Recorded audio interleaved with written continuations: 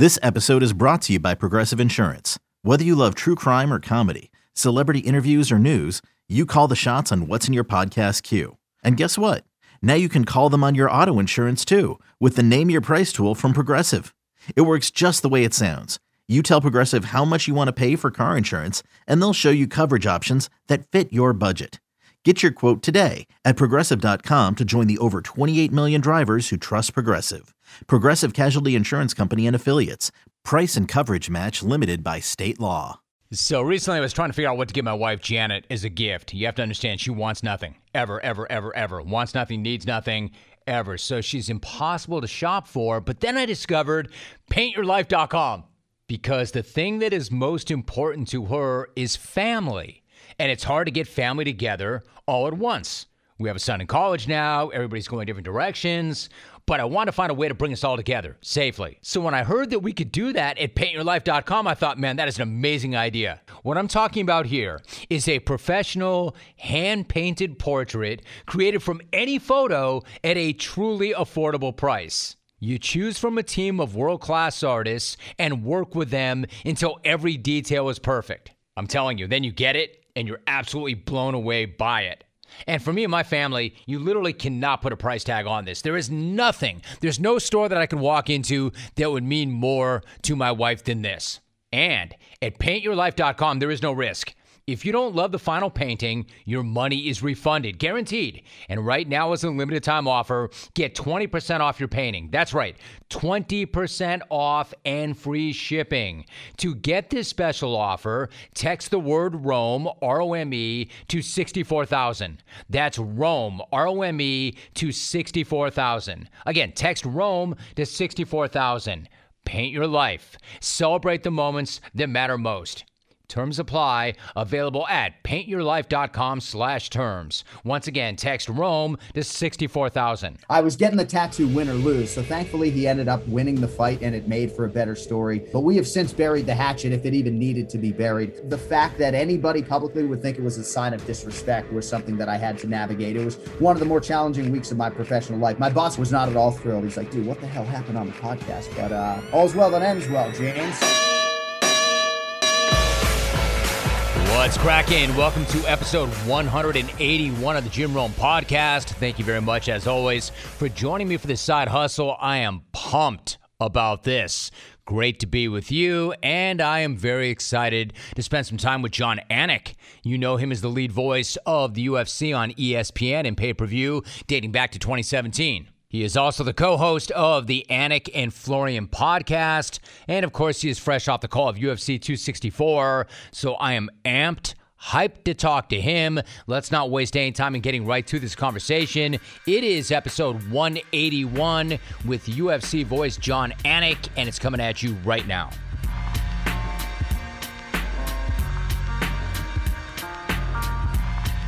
Listen, if you're somebody like me and you've done this as long as I've done this, it's always great to speak to somebody who you've not spoken to before, especially about a topic that you love, in this case, MMA. My guest fits the bill perfectly. He is the play-by-play voice of the UFC, Jon Anik. Jon, it's great to have you on this pod. How are you?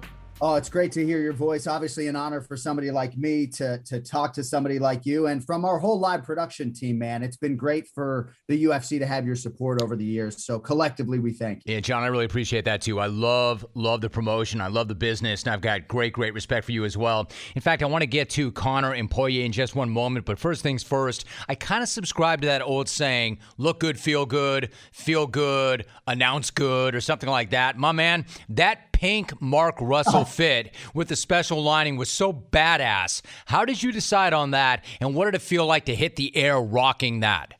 Well, I appreciate you saying that, and I don't have to tell you that for a play-by-play announcer, we're just trying to blend in, right, and keep the focus on the athlete. So when I was going through the fabrics, I came across the pink suit and I said to Mark Russell, what do you think? He's like, you got the perfect complexion for it. But I did express my concern at the time. Like, I ain't trying to take any shine away from the athletes, but we thought with the pageantry of a Conor McGregor fight, it was in the summer, that it was the right time to make the move. But to your point, right, as performers to whatever degree, we're just trying to go out there and be confident. You know, about a year and a half ago, I started wearing a mustache on TV, and it certainly wasn't to bring attention to myself. It was just that I felt confident doing that on TV. And You're right, man. I felt confident walking to the octagon, and that's one and done, though. You're never going to see that pink suit again. See, that's the problem. When you have something that's that good, you really can't wear that again because it makes that much of a statement. In terms of you going with a mustache on TV, I think that's great. Like, whenever I see somebody in public, I'm not even talking about on TV, like in public with a mustache, I feel like they're a celebrity. Like, I want to go over and get their autograph. Like, that dude's got a mustache. I need that guy's autograph. Right. Well, and my kids, they see me with a mustache all the time at home and have for 3 years. And then I would shave it for TV. I remember that first night I wore it on TV, just trying not to ruffle any Dana White feathers. And thankfully, he didn't seem to have an issue with it. That's kind of a funny thing right there. Like Dana's awesome. I love Dana, and Dana's been really good for our program. Dana comes on, Dana says something, and you get eyeballs, and you get response, and you get viruses, or you get a response. The thing is, Jon, when you say, I don't want to ruffle his feathers, what's it like working for Dana? Well, it's been an evolution. I mean, I'm coming up on 10 years in October, and I think I sort of respond to his leadership style. They say the most basic human need is to feel appreciated, but I certainly don't know that I would thrive if I was in an atmosphere in which I was being coddled. He still has his fingers on the pulse of everything we do from a live production standpoint. So at times, maybe over the last decade, there have been utterances over an 8-hour broadcast that I've said that haven't hit home with him. And he's let me know it. But I don't know that I've ever been in a better place with him in terms of sort of boss-employee relationship. And I feel like I thrive under his leadership style. And in a global pandemic setting, Jim, like he's a guy you want to run through a wall for, like I remember April 2020, trying to tell my wife that I'm going to go to Lemoore, California. I don't know how I'm going to get there. And she thought it was crazy, but Dana's the type of guy that makes you want to go to work and do that because he's the hardest worker in the room. Okay, to that point, that he's the hardest worker in the room. The guy's such an animal. Jon, let me share a story with you really quickly. And again, I've known Dana for a long time, but the one thing that I always think about, Dana once said to me, there's going to be a town hall meeting on Sirius XM, and I need somebody to moderate it. I want you to do it, Jim. Can you do that for me? I said, absolutely. Where and when? He said, I need you in New York. Can you do that? I said, yes. I go to New York, and it's a really quick turnaround, Jon. Like, I'm going to go to New York and come right back. This is a long, long day. On the way home, like I'm headed to the airport, he's going to his jet, I'm going to my commercial flight, and he says to me, hey, brother, thanks for doing that. I want to talk to you, though, for a minute about your social media and your Instagram account. How come you don't have more followers? I said, Dan, I've got like over 1 million on Twitter. He said, yeah, but you're not doing enough on Instagram. When you land, I want to talk to you about this. Like, Jon, it was 3 a.m., and Dana is still like, call me. I said, Dana, it's going to be 3. He said, call me, and I didn't call him, and I still regret it. But that's what we're talking about, right? That guy does stuff like that. There's no doubt about it. And he's a huge part of our success. And obviously he's a polarizing individual to some. And I think it's hard to walk a day in his shoes, right? The navigation with the athletes and the staff and everything that goes into pulling off just one of these, never mind 41 of these a year. Like I have the utmost respect for the NFL going 17 straight weeks and all the play-by-play announcers that do that grind. But what we're doing 41 times a year, 8 hours on a headset, I don't know that there's any point of comparison. And he's obviously the driver and the captain. So hopefully I got another 10 years in me. We'll see. So the unknown came in 2020, and it changed the workplace forever. We know that. While some of us are getting back to the office, some of us find ourselves in a new normal at home. The future of work has changed, and so is the future of seating. X-Chair is at the forefront of home and office seating during this transition. And now X-Chair's newest innovation, ELEMAX temperature regulation, will take your seating comfort to a whole new level. Patent-pending ELEMAX allows you to experience cooling, heat, and massage in your low back. Check this. Are you feeling a bit warm this summer? Set your ELEMAX to cooling. The air conditioning in your home or office, is it cranked up too high? Set your ELEMAX to heating, warm up, and soothe your tired muscles. Are you feeling stressed from too many Zoom calls? Turn on ELEMAX massage therapy and relax. Are you kidding me about the X-Chair? This thing is incredible. X-Chair's patented dynamic variable lumbar support was already best in class with incredible responsive low back support. Now with ELEMAX, your comfort is guaranteed. You will not believe the difference until you feel it for yourself. Imagine regulating your body temperature and getting massage therapy while you're working. It's crazy. If it sounds like I'm hyped on the X Chair, it's because I am. What you need to do is go to xchairrome.com, xchairrome.com. That's the letter X, chairrome.com, or call 1-844-4XChair and save $100 off your order. X-Chair has a 30-day guarantee of complete comfort, and you can finance your purchase for as little as $30 a month. Go to xchair.com right now and use code XWheels for free X-Wheel blade casters. xchairrome.com. Yeah, so one more thought about Dana. You talked about how Dana just sees things and does things and is totally unafraid. Like when that notion of Fight Island first came up, I'm like, are you kidding me? Like, there's no way something like this could happen. But then you remember the guy who's the driving force behind it, Dana White. What was it like for you to be on and work on Fight Island? That place and that environment, one of the most intoxicating that I have ever been in my life. I mean, just starting with that W Hotel, Yaz Island, Jim. I know you've been in your share of 5-star hotels. There was just something so intoxicating about that venue and that hotel. And then we're bubbled off from the rest of the world. You have all of this high-level mixed martial arts going on at a time when the rest of the sports world was dark. It just felt enormous. And there's no doubt that the domestic footprint that we made during the pandemic has had a residual effect. Like, I feel like, not that our fan base doubled per se, but I feel like we're in a totally different place in the United States than we were pre-pandemic. So one of the more special times of my professional life. And if you take Dana at his word, we'll probably be back there at some point, maybe later this year, early next. All right, John. So it was so different and it was so unique and it was so eerie, yet the shows came off really, really well and the fights were great. But given what the world's been through for the past year and a half, what was it like for you? What was the atmosphere like in the T-Mobile Arena with 20,000 fans packing that joint this weekend?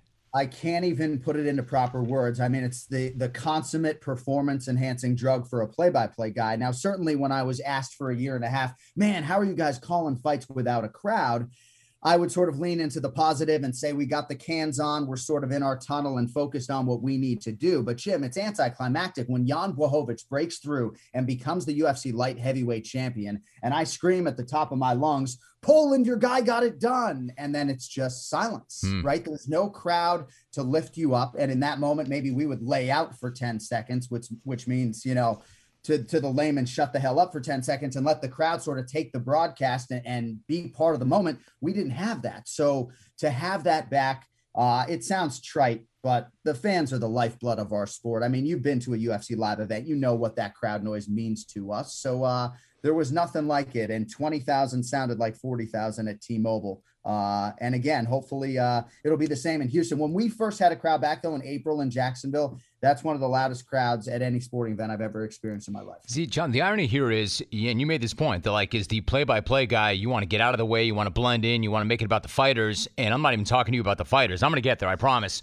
But the process to me is so interesting. For instance, play-by-play generally is not easy. To do it at a very elite level is really difficult, and that's for any of the major sports that we all know. You do it at a really high level, but in an extremely technical sport, a crazy technical sport with lots of different fighting disciplines and styles. Like one thing for Daniel Cormier or Dominic Cruz to describe the action, how did you become so proficient? And did you have any kind of background with the sport previously, or did you just learn it? No, I mean, I learned it, right? I am certainly not a lifelong martial artist. I took karate a little bit as a kid, but I went unwillingly. As an adult, I've taken a little bit of jiu-jitsu and I have done some striking. But Jim, I try to stay in my lane and play to my strengths. You know, I can assure you when a fight hits the ground, Dana's not looking for more jiu-jitsu analysis from Jon Anik. But the first time that I went to call a mixed martial arts fight in 2009, I mean, anxiety doesn't even begin to describe it. I felt like they had hired the wrong guy. I mean, certainly the stick and ball sports inherently are much more in my wheelhouse. But I just really tried to stay to my strengths. And what I found was that as I started to call fighting, and I had done some boxing for ESPN, which I guess was from a technical standpoint a little bit easier, but I found that I just sort of stayed to my strengths and was able to do it and really got the rush for it. And obviously now, 11 or 12 years in, I feel like my overall mixed martial arts acumen has improved. But I think a lot of it is just checking your ego and understanding that there may be times where over a 90-second span, the only thing you hear from me is a promo, and I'm okay with that. Sure. Birthdays, holidays, promotions, getting that last sprinkled donut. There's a lot in this world worth celebrating, but nothing is worth celebrating more than knowledge, especially knowledge that will pay off, like understanding how compound interest works, knowing how to check your investment professional's background, or figuring out your risk tolerance, or finally understanding all those terms that your friends keep throwing around like ETF, ESG, and ICO. Learn about these investment products and more at investor.gov, your unbiased resource for valuable investment information, tools, and tips. Before you invest, investor.gov. All right, so Conor McGregor's night, John, against Dustin Poirier, I thought started pretty well. I mean, you got him entering the ring. He's got that trademark McGregor swagger. Then he begins the round with the return of the kicking game, something that had been missing.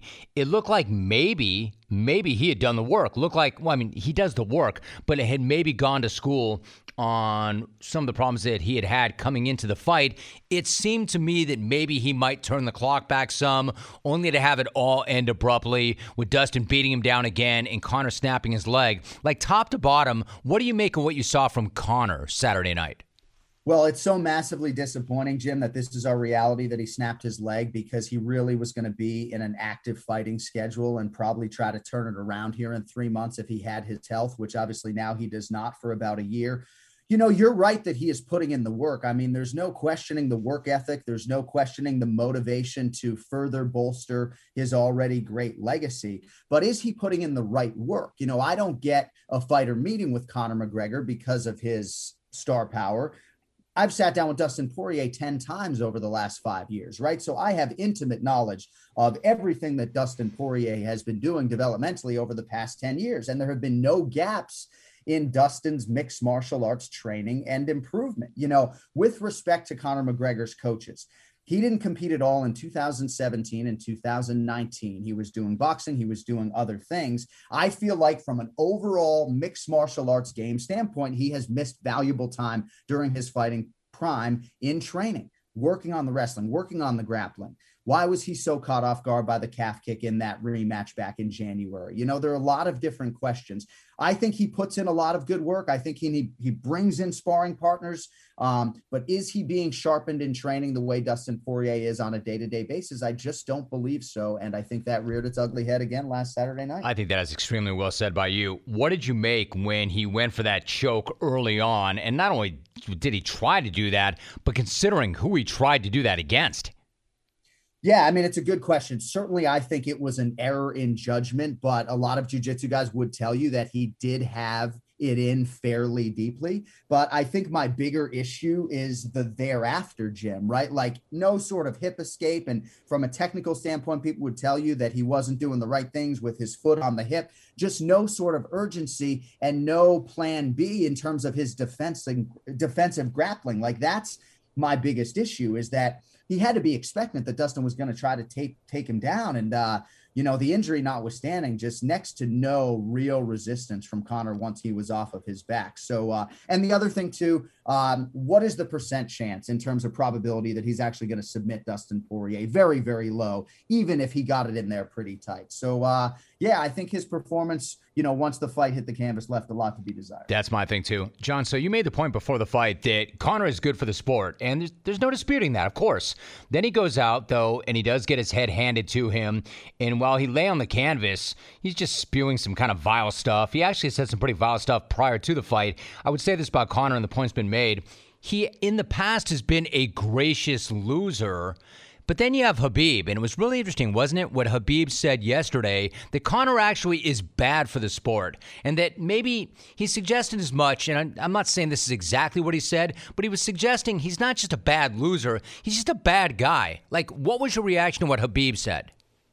Well, these are rivals, obviously, and I do think that there is some truth in what Khabib Nurmagomedov is saying. I think there has been some regression in terms of Conor McGregor and the sportsmanship. You know, I've been roundly criticized for defending Conor McGregor in the 48 hours that have expired since the fight, because this is personal, Jim, and I don't know the inner workings of this $500,000 donation from Conor McGregor to the Good Fight Foundation. That is in question, but that is the reason for the real venom between these two guys. And I'm not so much defending Conor McGregor. I'm just saying that his philanthropic good nature was publicly called into question by Dustin Poirier. And I do think Dustin regrets that to whatever degree. The difference in these two men is that Dustin came out and said, hey, man, you're right, I probably jumped the gun a little bit. And then Conor just can't help but continuously lean in. You know, I think for a lot of us professionally, maybe we walk up close to that line and don't cross it. I think you can argue that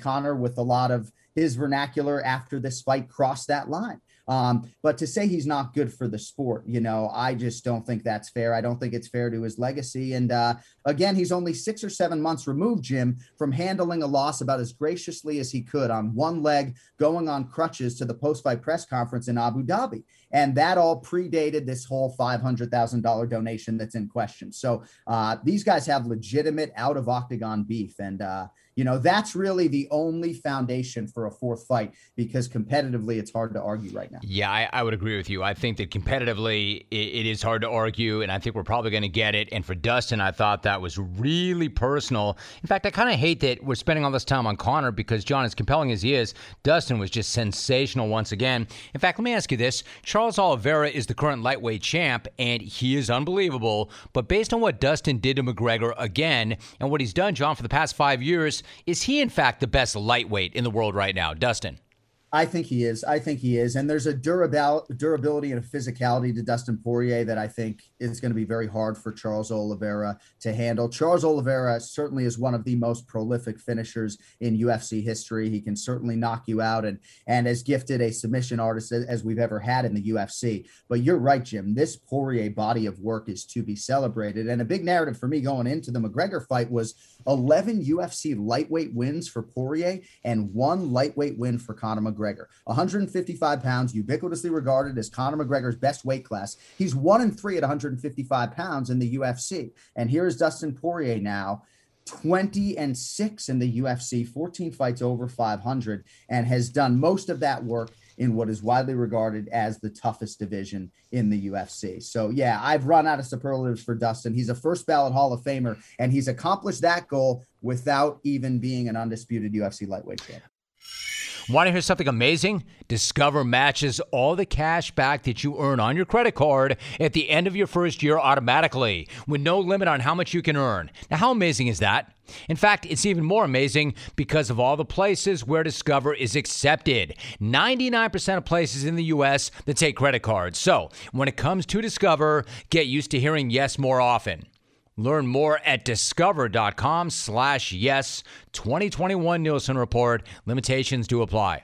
All right, so John, I could talk to you about any number of fighters, but let me ask you this. You mentioned that you've done some work in boxing, and I came up as a huge boxing fan. I absolutely loved the sport growing up, and when I got into the business, I still do to this day. And part of the reason for that, I love the fighters. It just takes a different breed of cat to step between those ropes and put it all on the line. But I would argue you could go ahead and take MMAers and UFC fighters in particular, and then multiply that by 100. Even NFLers I know, modern gladiators in their own right, know that their sport is not as violent as mixed martial arts. You're around these fighters, you call these fights. How would you describe the type of athlete or person who's willing to literally risk their lives every time they get into the cage? Well, you're not overstating it. And certainly all of these sports require a lot of things from these athletes that I think most people like me would not be willing to do. The rare times a year when I do like a 2-a-day where I lift and run, I know that I don't want that to be my day to day. And Khabib Nurmagomedov has publicly come out recently and said, the life of a mixed martial arts fighter is a sad existence in a lot of respects, because you have a team, but it's all you in there. And I do think that for a lot of these baseball players, for example, the 162 game grind, Alex Cora in Boston, pardon my bias, but he makes it fun to go to the ballpark 162 days a year. And for a lot of these fighters, there's just a lot of alone time. And I do think our sport is a little bit more superficially violent than the others. I've covered a boxing death, and that sport scares the hell out of me in terms of the perpetual damage. But what these guys have to do in terms of the recovery and the training to put themselves in position to stare death in the face, not just on fight night 3 or 4 times a year, but the weight cut the day before. They have my ultimate respect. And that's why, when any fighter feels disrespected by the commentary, we take that very seriously. John, one thought about Khabib, like you mentioned what he said, that the life of a fighter is very, very difficult. He's made it pretty clear. He is retired. Do you personally think that there's any fight out there that would interest him enough to come back, or have we truly seen the last of him in the octagon? I'm just not sure that he feels there's anything more to add to his mixed martial arts legacy. I don't think he cares about 30-0 versus 29-0. I do think we have to give it time, because I don't think that he can scratch the competitive itch that he's trying to scratch by cornering Islam Makhachev, as he'll do in our main event this weekend. I think eventually he's going to want to compete. Will we see him in a grappling setting? Maybe a professional boxing endeavor is a way for him to mitigate risk and keep his sort of undefeated mixed martial arts legacy intact. But as you know, his mom really doesn't want him competing without his late father. And certainly money is not an issue. And I just don't see it, man. Certainly not in the next 36 months. I really don't see it. John, the beauty of the UFC is, compared to boxing, for instance, is the best fights get made. Almost always. The best always will fight the best. And it's set up that way, and it's great. It's neat. But are there a few fights over the years, for instance, that you badly wanted to see that never did come to fruition?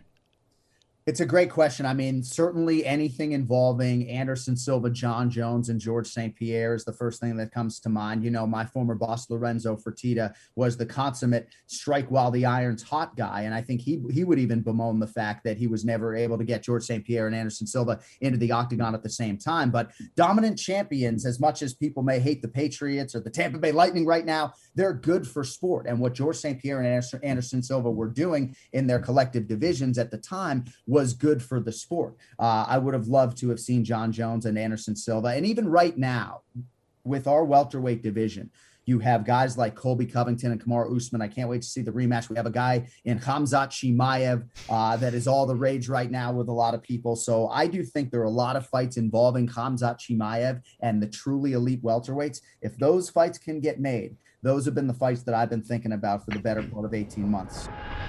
Enjoy a powerful business upgrade with Dell Technologies Black Friday in July event. Get amazing savings with up to 50% off high-performance computers and tech built for business, and be able to take your office with you with Windows 10 Pro. Plus, get great offers on Dell servers, monitors, docks, and more, all with easy financing options through Dell Financial Services. Call 877-ASK-DELL. That's 877-ASK-DELL, and speak to a Dell Technologies advisor today. Started jumping. I don't play favorites, but Chimaev's my favorite. This guy, and I've talked to Dana about him. Dana's just like, he'd fight every day if we let him. Where's his separation? To you, why is he so dynamic? I cannot get enough of this guy, and I can't wait to see him again. Well, on the ground, he has a lot of the qualities that have made Khabib Nurmagomedov so dangerous. The suffocating nature of his grappling is truly a sight to behold. Now, I'm so close to the sport that I have an appreciation for the grappling that I think would extend beyond a lot of your audience, but he just makes grappling fun to watch. And he had COVID-19. It was a huge scare. He's had a big gap in competition. And to your point, he wants anything but a gap in competition. But I just want to see him test himself against some of the welterweight division elite. It looks like his next fight is going to be against the Leech, Li Jingliang. He is a perennial welterweight contender, not necessarily a top 5 guy. I think the big question for me with Chimaev is, Can he make welterweight consistently?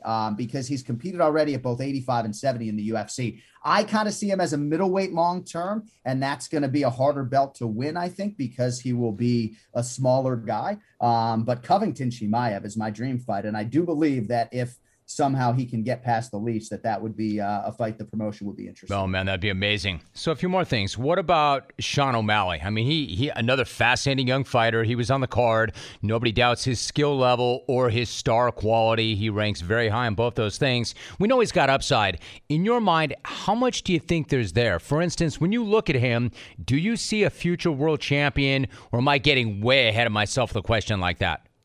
I absolutely see a future world champion, and maybe it sounds like promotional hyperbole, but it's not that. Jim, he has believed now for 2 or 3 fights that he has the mindset mentally and the skill set physically to compete with the champion right now. He's not getting that opportunity for myriad reasons. I think at times he'll be proposed with a big fight and maybe try to negotiate his contract again. And if not, maybe just fight for whatever his contract is at currently. But he's going to get that opportunity. And therein lies the rub for guys like you and me who are bullish on his ceiling and really think that he can make a run. We will see, but he's such a willing grappler. And in terms of his striking and his feinting, he's as good as anybody in that division, if not the UFC right now. I mean, you should hear some of these coaches talk about his ability, and make no mistake about it. He has legitimate one-punch knockout power at 135 pounds. It's a hard weight cut for him because he's deceptively strong. Don't let his frame fool you. Sean O'Malley is the total package.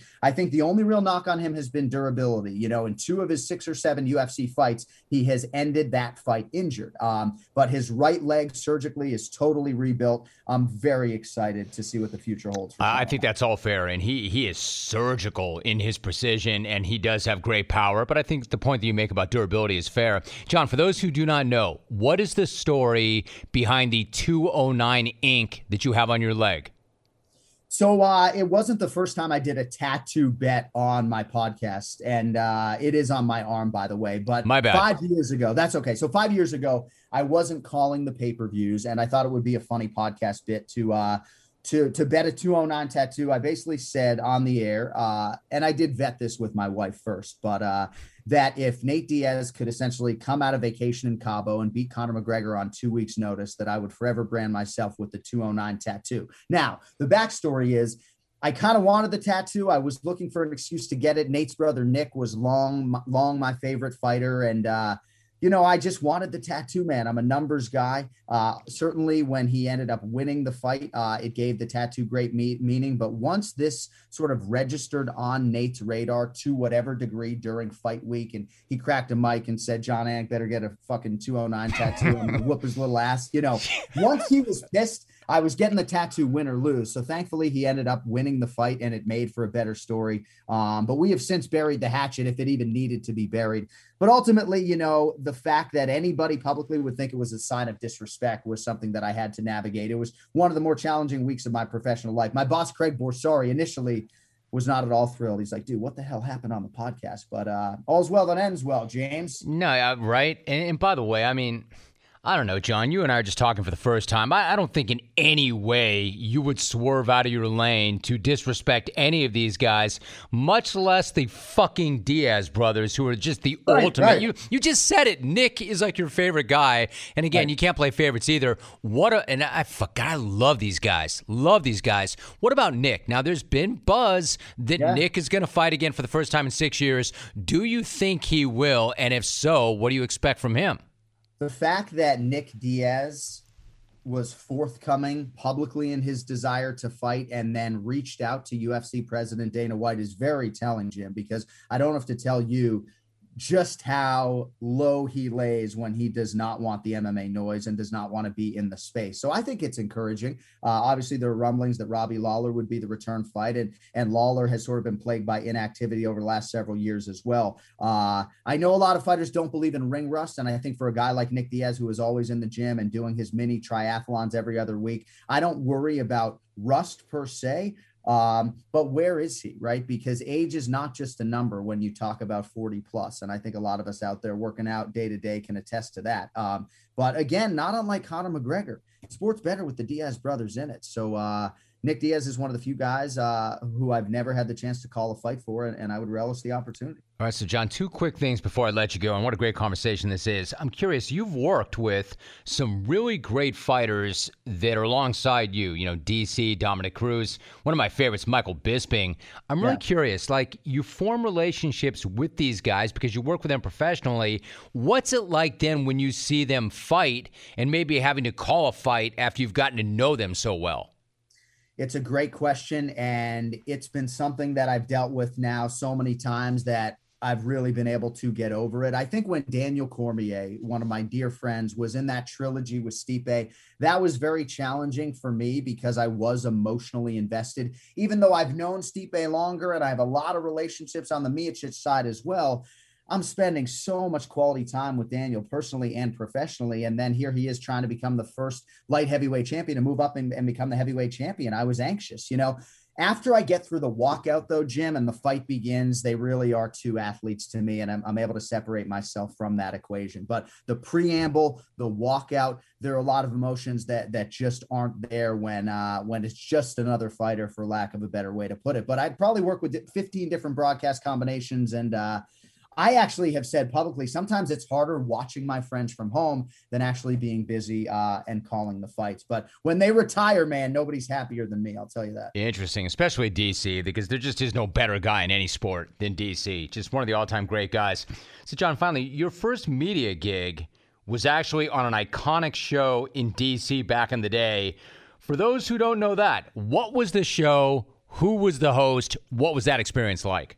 Yes, in 1999, I was doing a journalism semester at American University in Washington, D.C., and I was an intern at WRC-TV, the NBC affiliate in Washington, D.C., for the George Michael Sports Machine. And as someone who handwrites his fighter cards to this day, I won't forget 22 years ago charting 3 football games on a Saturday afternoon for George Michael. May he rest in peace. But there are a lot of us who have interned for him over the years who have gone on to work in radio and television. What was interesting for me, I just wanted to be a sports writer and a radio guy. I get this great internship in TV and had to put on a suit just to chart a football game. So I didn't love that part of it. But that was sort of my first initiation into television. And the wheels sort of started to churn from there, but I remember those days fondly. What a classic show. What was he like to work for? Well, it's interesting because his wife was one of the writers on the show, and the way he would talk to her for a young kid like me, I was like, man, he's lighting her up, but maybe it's just like me and Dana White just try to get the best out of her. But that was something that opened my eyes at a very young age. He was demanding. There's no doubt about it. He had a very specific way that he wanted us to sort of chart these games and had very specific things he was looking for in a baseball or a football game. Like if there was a play at home plate, 90% of the time that was leading his highlight. But I think any of us who are a little bit long in the tooth can remember him pressing that button, lighten up the machine. Let me take you to Houston. He was an absolute legend in his own right. And I was a little bit starstruck walking in there on my first day and my last day. I remember that. Absolutely. Him hitting that button late night. Yeah. Jon, listen, one last thought. As a Boston guy, I don't know if you know this. My father was from Boston. Half my family is in Boston. I know this. They don't get out, man. Like the few that tried to escape got their ass dragged right back in. Tough town, tough breed of people. What was it like to grow up in that area and be a fan of Boston area teams?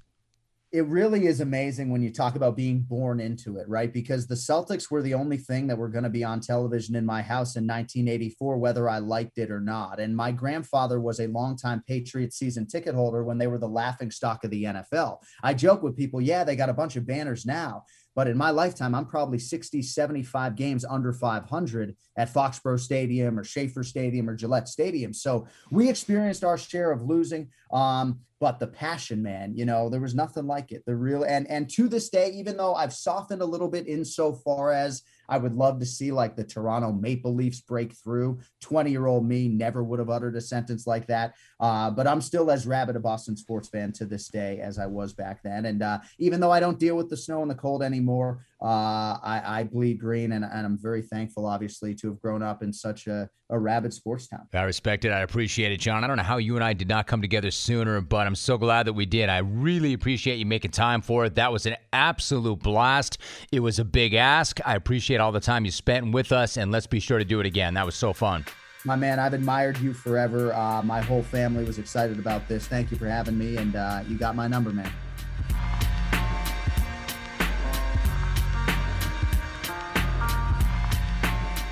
Now, how awesome was that? Huge props and many thanks to Jon Anik. What an absolute pro he is. Fantastic to spend time with somebody like that who's got that kind of knowledge and passion for the sport. What a great job that was. Also, in the meantime, if you like what you just heard, make sure that you subscribe to the podcast. Once you do that, you never have to go looking for it. It will find you every single week, like episode 182, which is going to drop next week. Until then, here are your voicemails. First new message. Jim, Kirby from Utah. Hey, in the last 3 weeks, you've gone Tim Legler, PJ Fleck, and now Luke freaking Robitaille. Holy cow, Jim. Keep up the good work. You have the trifecta right now. Just keep going. Thanks. Bye. Message saved. Next message. Hey, Rome, what's up? This is David from Buffalo. Biggest question for you when you went to Wisconsin is not the weather. Did you play golf? Did you go out on a boat? But it's did you go to Culver's, man? And did you get the ice cream there? Out.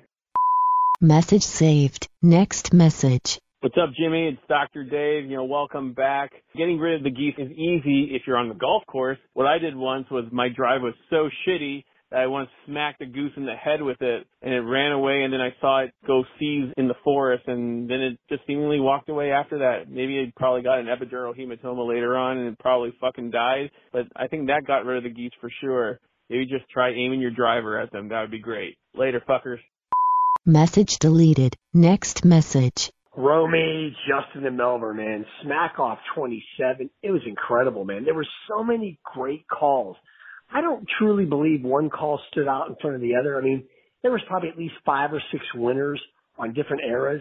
And the beauty of it is, get rid of the gimmicks. This is just pure, natural smack.